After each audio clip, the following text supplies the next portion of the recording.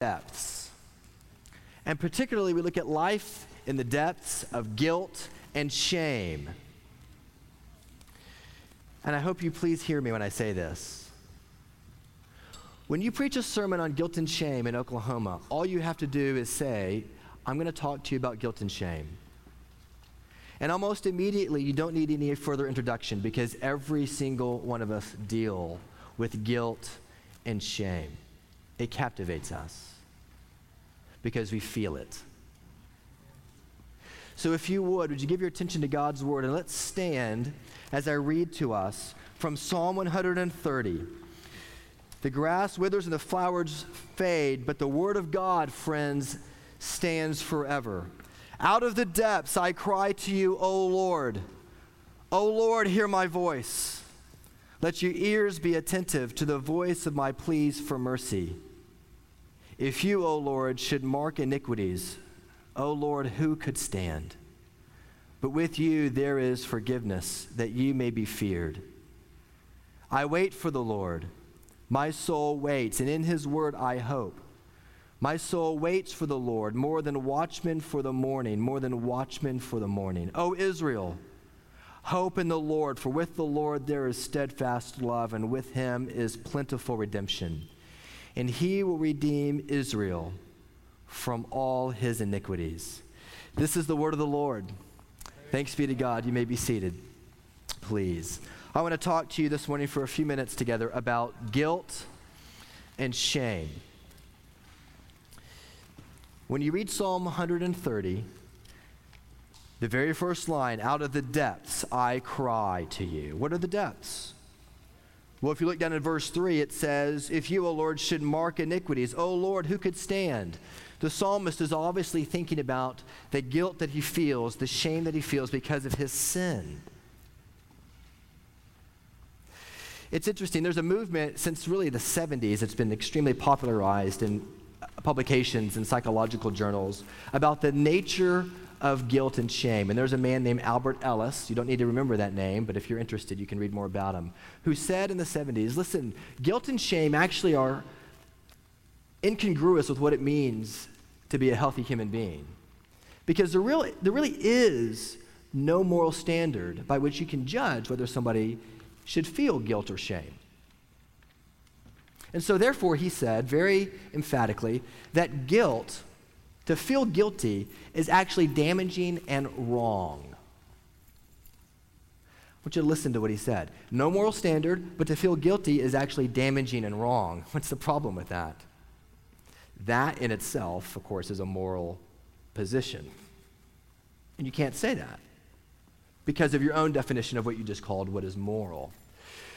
When we think about guilt and shame, we know that it's true and real, even though there's a big, big push to just move past any kind of guilt and shame. But I want to talk to you about different kinds of guilt that you and I feel. There are 3 different kinds of guilt. Let me help you understand this. There is a civil guilt. That is, there is a guilt when you break the law. If I speed and an officer pulls me over on 129th when I'm going home, I broke the law. It is a state of being. I have done something that breaks the law, and I therefore suffer the consequence of that and get a ticket. That's civil guilt. It is a state of being. There's also moral or existential moral guilt, which is based upon the religious principles of the adherents of particular religions. It would say, for example, that you must pray a certain number of times a day, and if you don't, you are culpable. You are guilty of not keeping up the pillars of your particular religion. Or you must keep these 10 commandments, and if you don't keep all 10, you are guilty. Within the confines of that moral structure, it is a state of being. Now, civil guilt, religious, existential moral guilt. There's a third category, and this category is where we live. It is called psychological guilt. It is subjective guilt. It is very possible to actually be guilty in a moral or civil sense, but not feel psychologically guilty at all. You can break the law and have no remorse for it.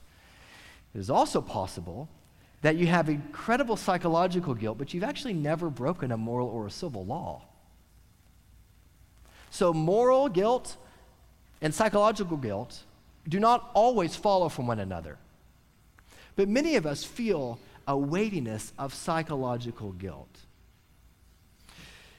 Do you remember in 2010 when they had in the Atacama Desert in Chile, remember the miners that were trapped? They called them the Los 33, the 33 miners that were trapped miles underground because this huge rock shifted in this Chilean mine, this rock that was 10 times the size of First Bank of Owasso. It shifted, and it began to fall in this mine, and all of these roads that they had built that went miles into the ground began to crumble in. And these men, the head of the crew of this Chilean mine, said, when the rock finally hit the ground, the only thing I could think of was the rock that covered the tomb of Jesus. Because there was this 770,000 ton rock that was heavier than the Empire State Building that had trapped these 33 men in this Chilean mine. And I remember watching this together with a billion other people on TV when I was a campus minister. And then I remember walking to the campus thinking, I'm just really glad I don't know any miners. And I've never been trapped like that. And then when I began to sit in my office hours at this restaurant on campus, and I remember hearing students talk about the incredible enormity of the weight of guilt that they felt because they were at Princeton and they were no longer the smartest kid in the class. They'd always been the valedictorians, always been the smartest, and now they're at university and they just simply do not know who they are. And they felt a sense of shame that they had let their parents down, they'd let their family down, they'd let their tribe down, they'd let their kin down, they'd let themselves down. And then, not long after that, we took a call to come to Oklahoma. And I remember driving to Oklahoma with my family. And I remember as we were driving back much closer to my parents where I grew up, thinking about the guilt and the shame that I felt.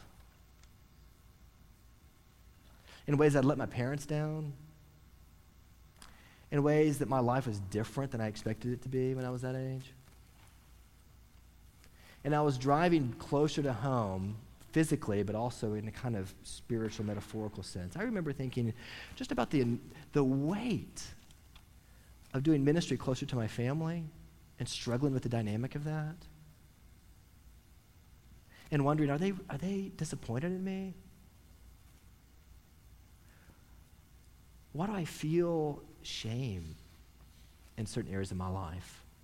And I remember thinking back in my college years at A&M about relationships that I cut off because friends didn't meet either certain moral qualifications or, like, I grew up as a total Pharisee.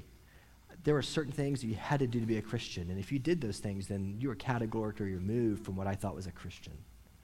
And I lost relationships with people because they practiced in moderation things I thought you could never practice if you're a Christian. And I'm still reconciling some of those relationships, by the way. Every single one of us deal with guilt and shame. And I thought about all those secular kids at Princeton, how they dealt with guilt and shame. And I thought about myself as I drove to Oklahoma. And then I thought about you as I began to meet with you and begin to talk with you. And many of you grew up in the church. You were very different than the students at Princeton. That you weren't secular, you were very Christianized. But yet you'd grown up in churches that had used guilt and shame as a motivation to help you become holy. So that you grew up in children's ministry that rewarded verse memorization, but they did not reward, you got stars for memorizing verses, but you never got stars for repentance.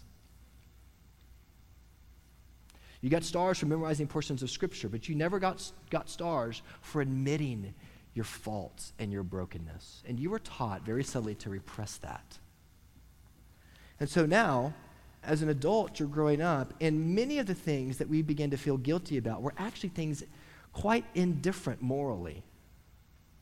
But you had this standard heaped upon you by which you judged yourself to be walking with Jesus or not, and you subtly found yourselves in the depths. So 33 men were trapped in a Chilean cave for 69 days until they were rescued. I was trapped in the depths of guilt and shame for years. And some of you are still trapped. There's a man named Barry Naramore who says subjective guilt can be divided in two different ways. Subjective guilt can be divided in two different ways. There is a condemning guilt, and then there is a constructive sorrow. And my job right now for the next 15 minutes or so is to begin to move you from condemning guilt to constructive sorrow. Because that's the kind of sorrow that Israel had when they walked up to the hill of Jerusalem 3 times a year for the annual festivals to worship the one triune God. They sang the Psalm of Ascents. And one of the psalms they sang out loud together was Psalm 130.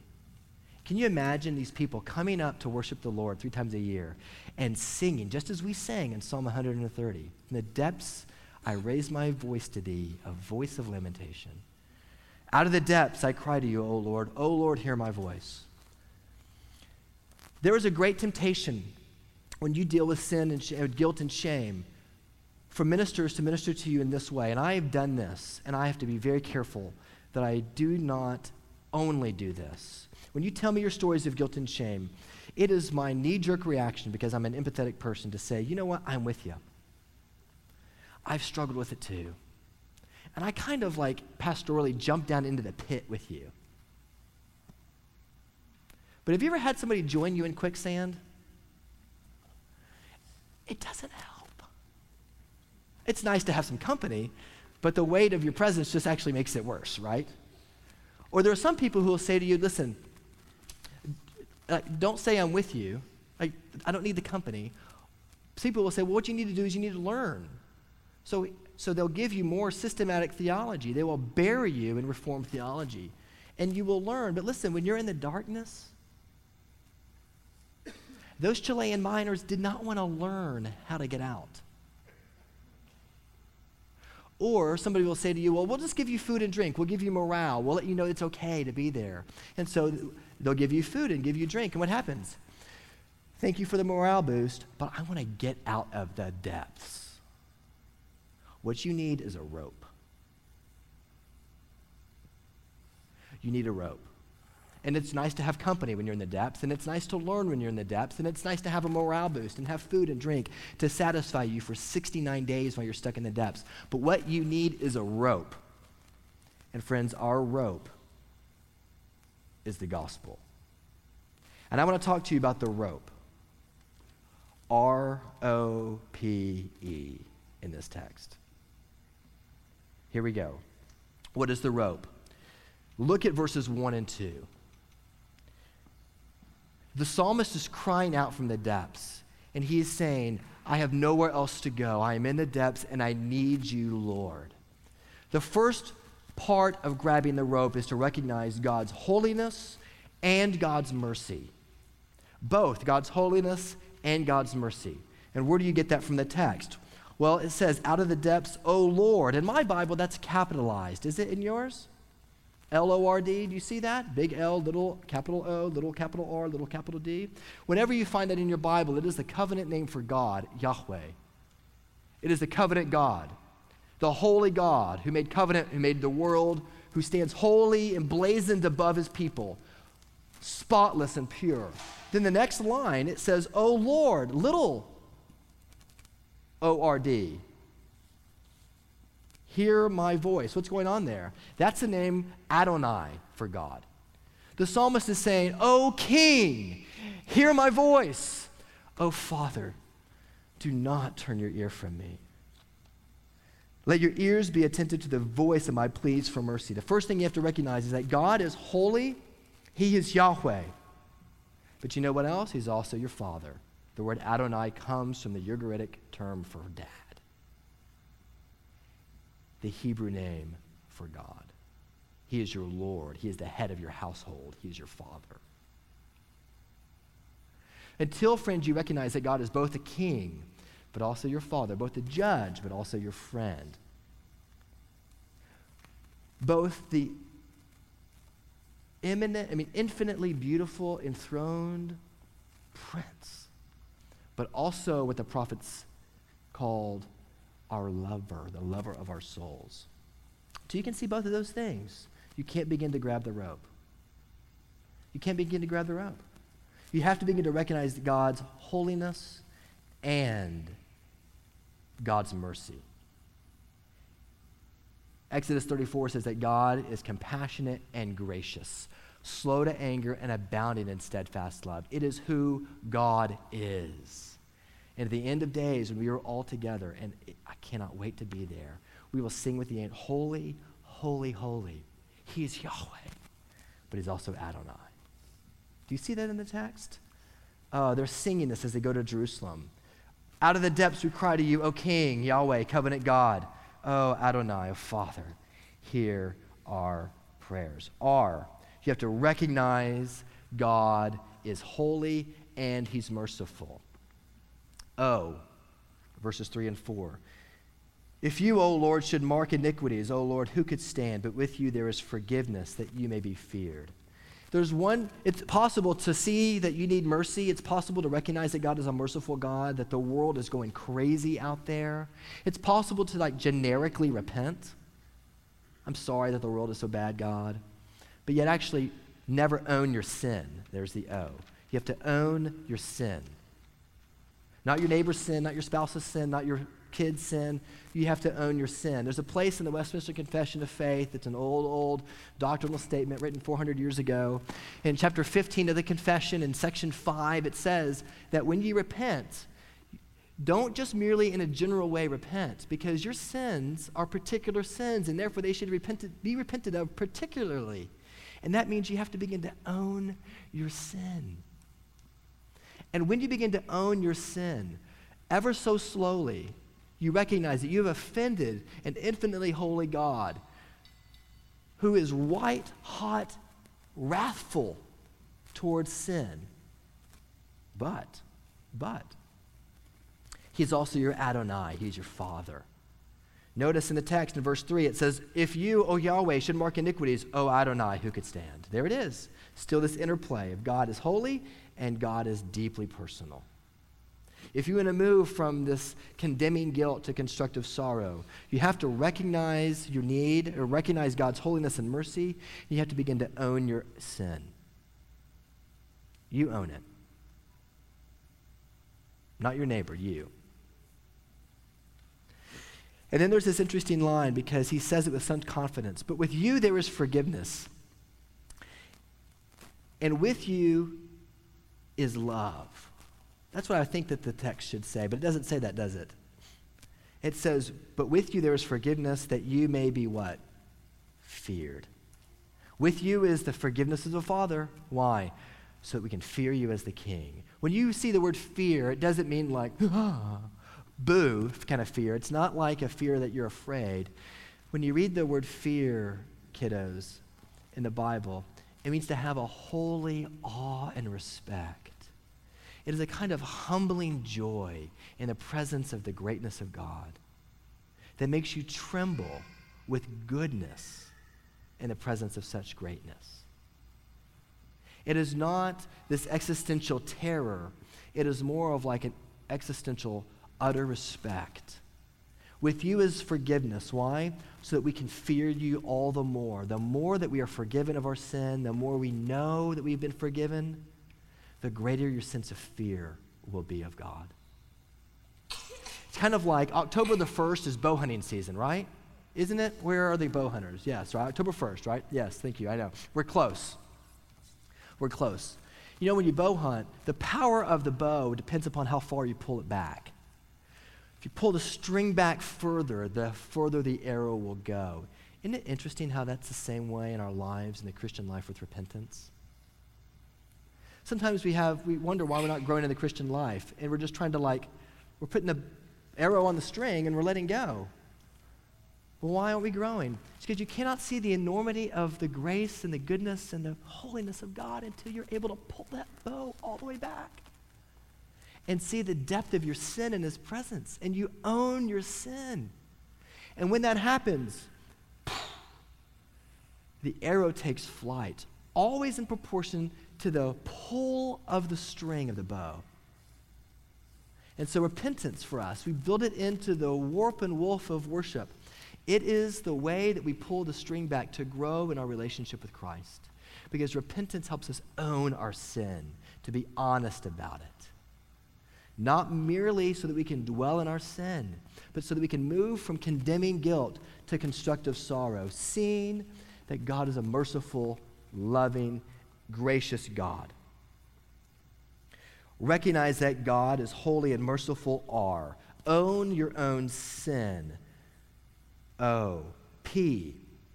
Verses 5 and 6. Patiently wait. Repentance is not merely asking for a pardon. Repentance is the restoration of a relationship. Repentance is not merely asking for pardon. It is the restoration of a relationship. Verse 4 indicates no doubts that he will be forgiven. But then in verse 5 he says, and I wait for the Lord, my soul waits, and in his word I hope. How do you wait patiently to get pulled out of the depths? We know as Christians that we have been given access to some very fundamental, very important truths that the world needs to know, and we've got them because we read of them in his word. We have been declared righteous in his sight if you trust in Jesus. We have been declared righteous in his sight. That when God looks at us, he doesn't see us as sinful anymore. Why? Because there has been one who was a perfect Lamb of God to be a substitute for us, so that all the white-hot wrath and fury of the Lord would be put on Jesus. And Jesus took away all of our sin. And not only did he do that, but then he gave us, passively took our sin, then he gave us what? He gave us his righteousness. And we have to wait, and you have to wait expectantly, knowing that he has declared us perfectly innocent in the Father's eyes, that we are well represented. But at the same time, you have to expectantly wait. And this is one of the hardest things about being a Christian. Because just because you're forgiven doesn't mean there aren't consequences to sin. And just because you're repentant doesn't mean that some of those consequences don't continue to wash over you. Because God's forgiveness, friends, listen, it is gracious, but it is never free. Jesus paid the price for your forgiveness. And God is fiercely committed to you, so committed to you, that sometimes he has to allow consequences to happen to shape you and mold you more and more into his image, just like a loving parent would toward any son or daughter. His love never changes for you, but those consequences weigh on you. And when you let them weigh on you and you begin to believe that God really, he doesn't really love you because you're suffering the consequences of your sin, you begin to get into this negative feedback loop of condemning guilt and shame. And until you can recognize that your God is merciful and he loves you, you're not really able to own your own sin because you'd be afraid to own it because it's just going to pull you quicker and quicker into the depths. But when you can begin to wait expectantly, and when you can begin to know that he has justified you in his sight, it gives you a whole new motivation for confession and for joy, and it begins to help you see the sunlight breaking in. In Leviticus 4 through 9, there's a whole eight chapters, basically, that are dedicated to all of the Old Testament sacrifices and sacrificial system. And whenever Israel came, the Lord said to Moses and to Aaron, I want the people to wait, and I want them to watch. And then he goes and he gives Aaron all these instructions as the high priest on how to do the sacrifices. And at the very end of Leviticus 4 to 8, you get to chapter 9. And in chapter 9, God says, Moses says of Aaron, then Aaron lifted his hands toward the people and blessed them. After all these sacrifices, for 7 days, they're waiting. They're waiting to hear the word of hope. That's the allusion in this text. They're waiting to hear the word of hope, the pronouncement of forgiveness of the people. Aaron lifts his hands toward the people and blesses them, and he came down from offering sin and offering the burnt offering and the peace offerings. And Moses and Aaron went into the tent of meeting, and when they came out, they blessed the people. And the glory of the Lord appeared to all the people. 9:24, and fire came out from before the Lord and consumed the burnt offering and the pieces of fat on the altar. And when all the people saw it, they shouted and they fell on their faces because they were waiting for Aaron to bless the people with the forgiveness of God. And once they heard the pronouncement of forgiveness, the Lord sent fire, and they saw it all over again as he consumed the burnt offerings for you. And when you hear in Christian worship at Trinity, when you hear the pronouncement of forgiveness, you should immediately see the fire of God's wrath coming down on Jesus and not on you, and allow you to get out from under the condemning sense of your guilt and move toward constructive sorrow that you're the one that caused that to happen, because you own your own sin, because you recognize that God is holy and he's also merciful. Recognize God is holy and merciful are. Own your own sin. O. Patiently wait. How do you wait? You wait expectantly. You wait obediently. All of Israel sang the psalm together. You wait in community. If you're in the darkness, you will not be able to psychologically get yourself out until you're in the community.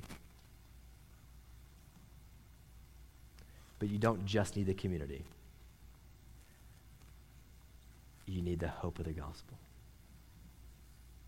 R-O-P-E, lastly, E. Verses 7-8 says, O Israel, hope in the Lord, for with the Lord there is steadfast love, and with him there is plentiful redemption. And he, in Hebrew it's very emphatic, and he himself, if you have an NIV, it says just that, he himself. And he himself will redeem Israel from all of his iniquities. R, recognize God is holy and merciful. O, own your own sin. P, patiently wait. Let the penny drop. Understand that Jesus took the wrath for you so that you can stand on the joy of knowing that your Father has infinite love for you because he sees Jesus. E, oh, this is our call, the whole of our life. Return again to the good news that with him is plentiful redemption.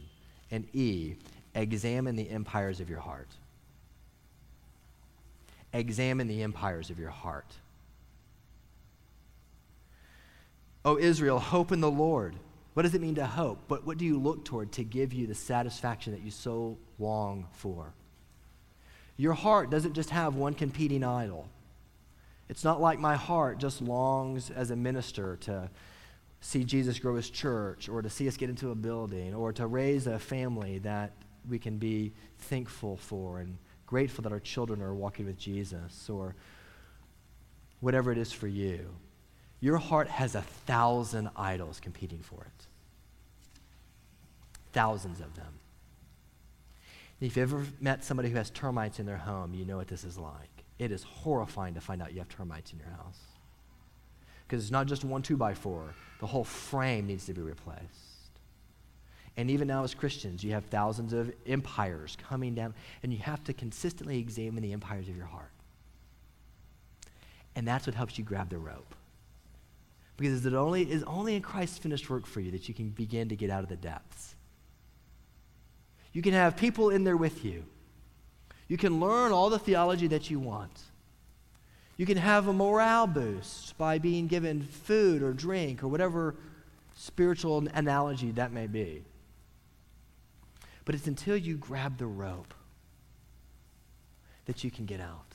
And the rope, friends, is Christ, who loves you, who wants to move you from a condemning guilt and sense of shame, and to remind you through constructive sorrow that he wants to drive you to the foot of the cross so that you can say, out of the depths, O Lord, I cry to you. Oh Lord, hear my prayer for mercy. With you there is plentiful redemption. With you, you will redeem me from all of my sins. When Zechariah heard that Elizabeth was pregnant with John the Baptist, he says, praise be to the Lord, the God of Israel, because he has come and he has redeemed his people. Because he knew that Elizabeth's cousin Mary was also with child. Hebrews 3:17 says, therefore he had to be made like his brothers in every respect, so that he might become a merciful and faithful high priest in the service of God to make propitiation to the sins of the people. Jesus absorbed the wrath of God. Do you believe that? If you're in this cycle of sin and guilt, listen, many of us have been trained to just stay in it. You do not get out of the depths by staying in it. You get out of the depths by admitting you cannot get out of it by yourself. The Lord has dropped you a rope, and his name is Jesus. Grab it. Cling to it with all of your heart. You don't just need the gospel to begin your relationship with Jesus. You need it every day of your life. As the old hymn says, let us love and sing and wonder. Let us praise the Savior's name, because he has hushed the law's loud thunder of condemning guilt. And he has quenched Mount Sinai's flame. He has washed us in his blood. He has washed us in his blood. He has washed us in his blood so that we can draw near to God. Let's grab the rope together. Recognize God is holy and merciful. Own your sin. Wait patiently. Examine your empires. And daybreak will begin to come. That's the beauty of the gospel. And that's our challenge for the week ahead. Let's do it. Let's pray. Father, we confess, I confess, that the feelings of guilt and shame sometimes, Lord, we just do not know what to do with them, and so we coddle them. They make us feel like you're worthy because we've punished ourselves enough. Father, help us to know that our punishment has been paid by Jesus. Help us to no longer feel condemning guilt, but help us to feel constructive sorrow. And help that constructive sorrow to move us into repentance, knowing that with you there is plentiful compassion. And help us, like those Chilean miners, to be brought out of the depths. Help us to see you, Lord Christ, who is the rope, and help us to grab onto you. We can grab onto you because you've lowered yourself to us. You are the rope. In your incarnation, you have come to us so that you might heal us from our sin once and forever. And this is our hope for daybreak. And we pray these things in Jesus' name. Amen. Quieten your hearts for a few moments and reflect on the word preached as you prepare for this morning's offering.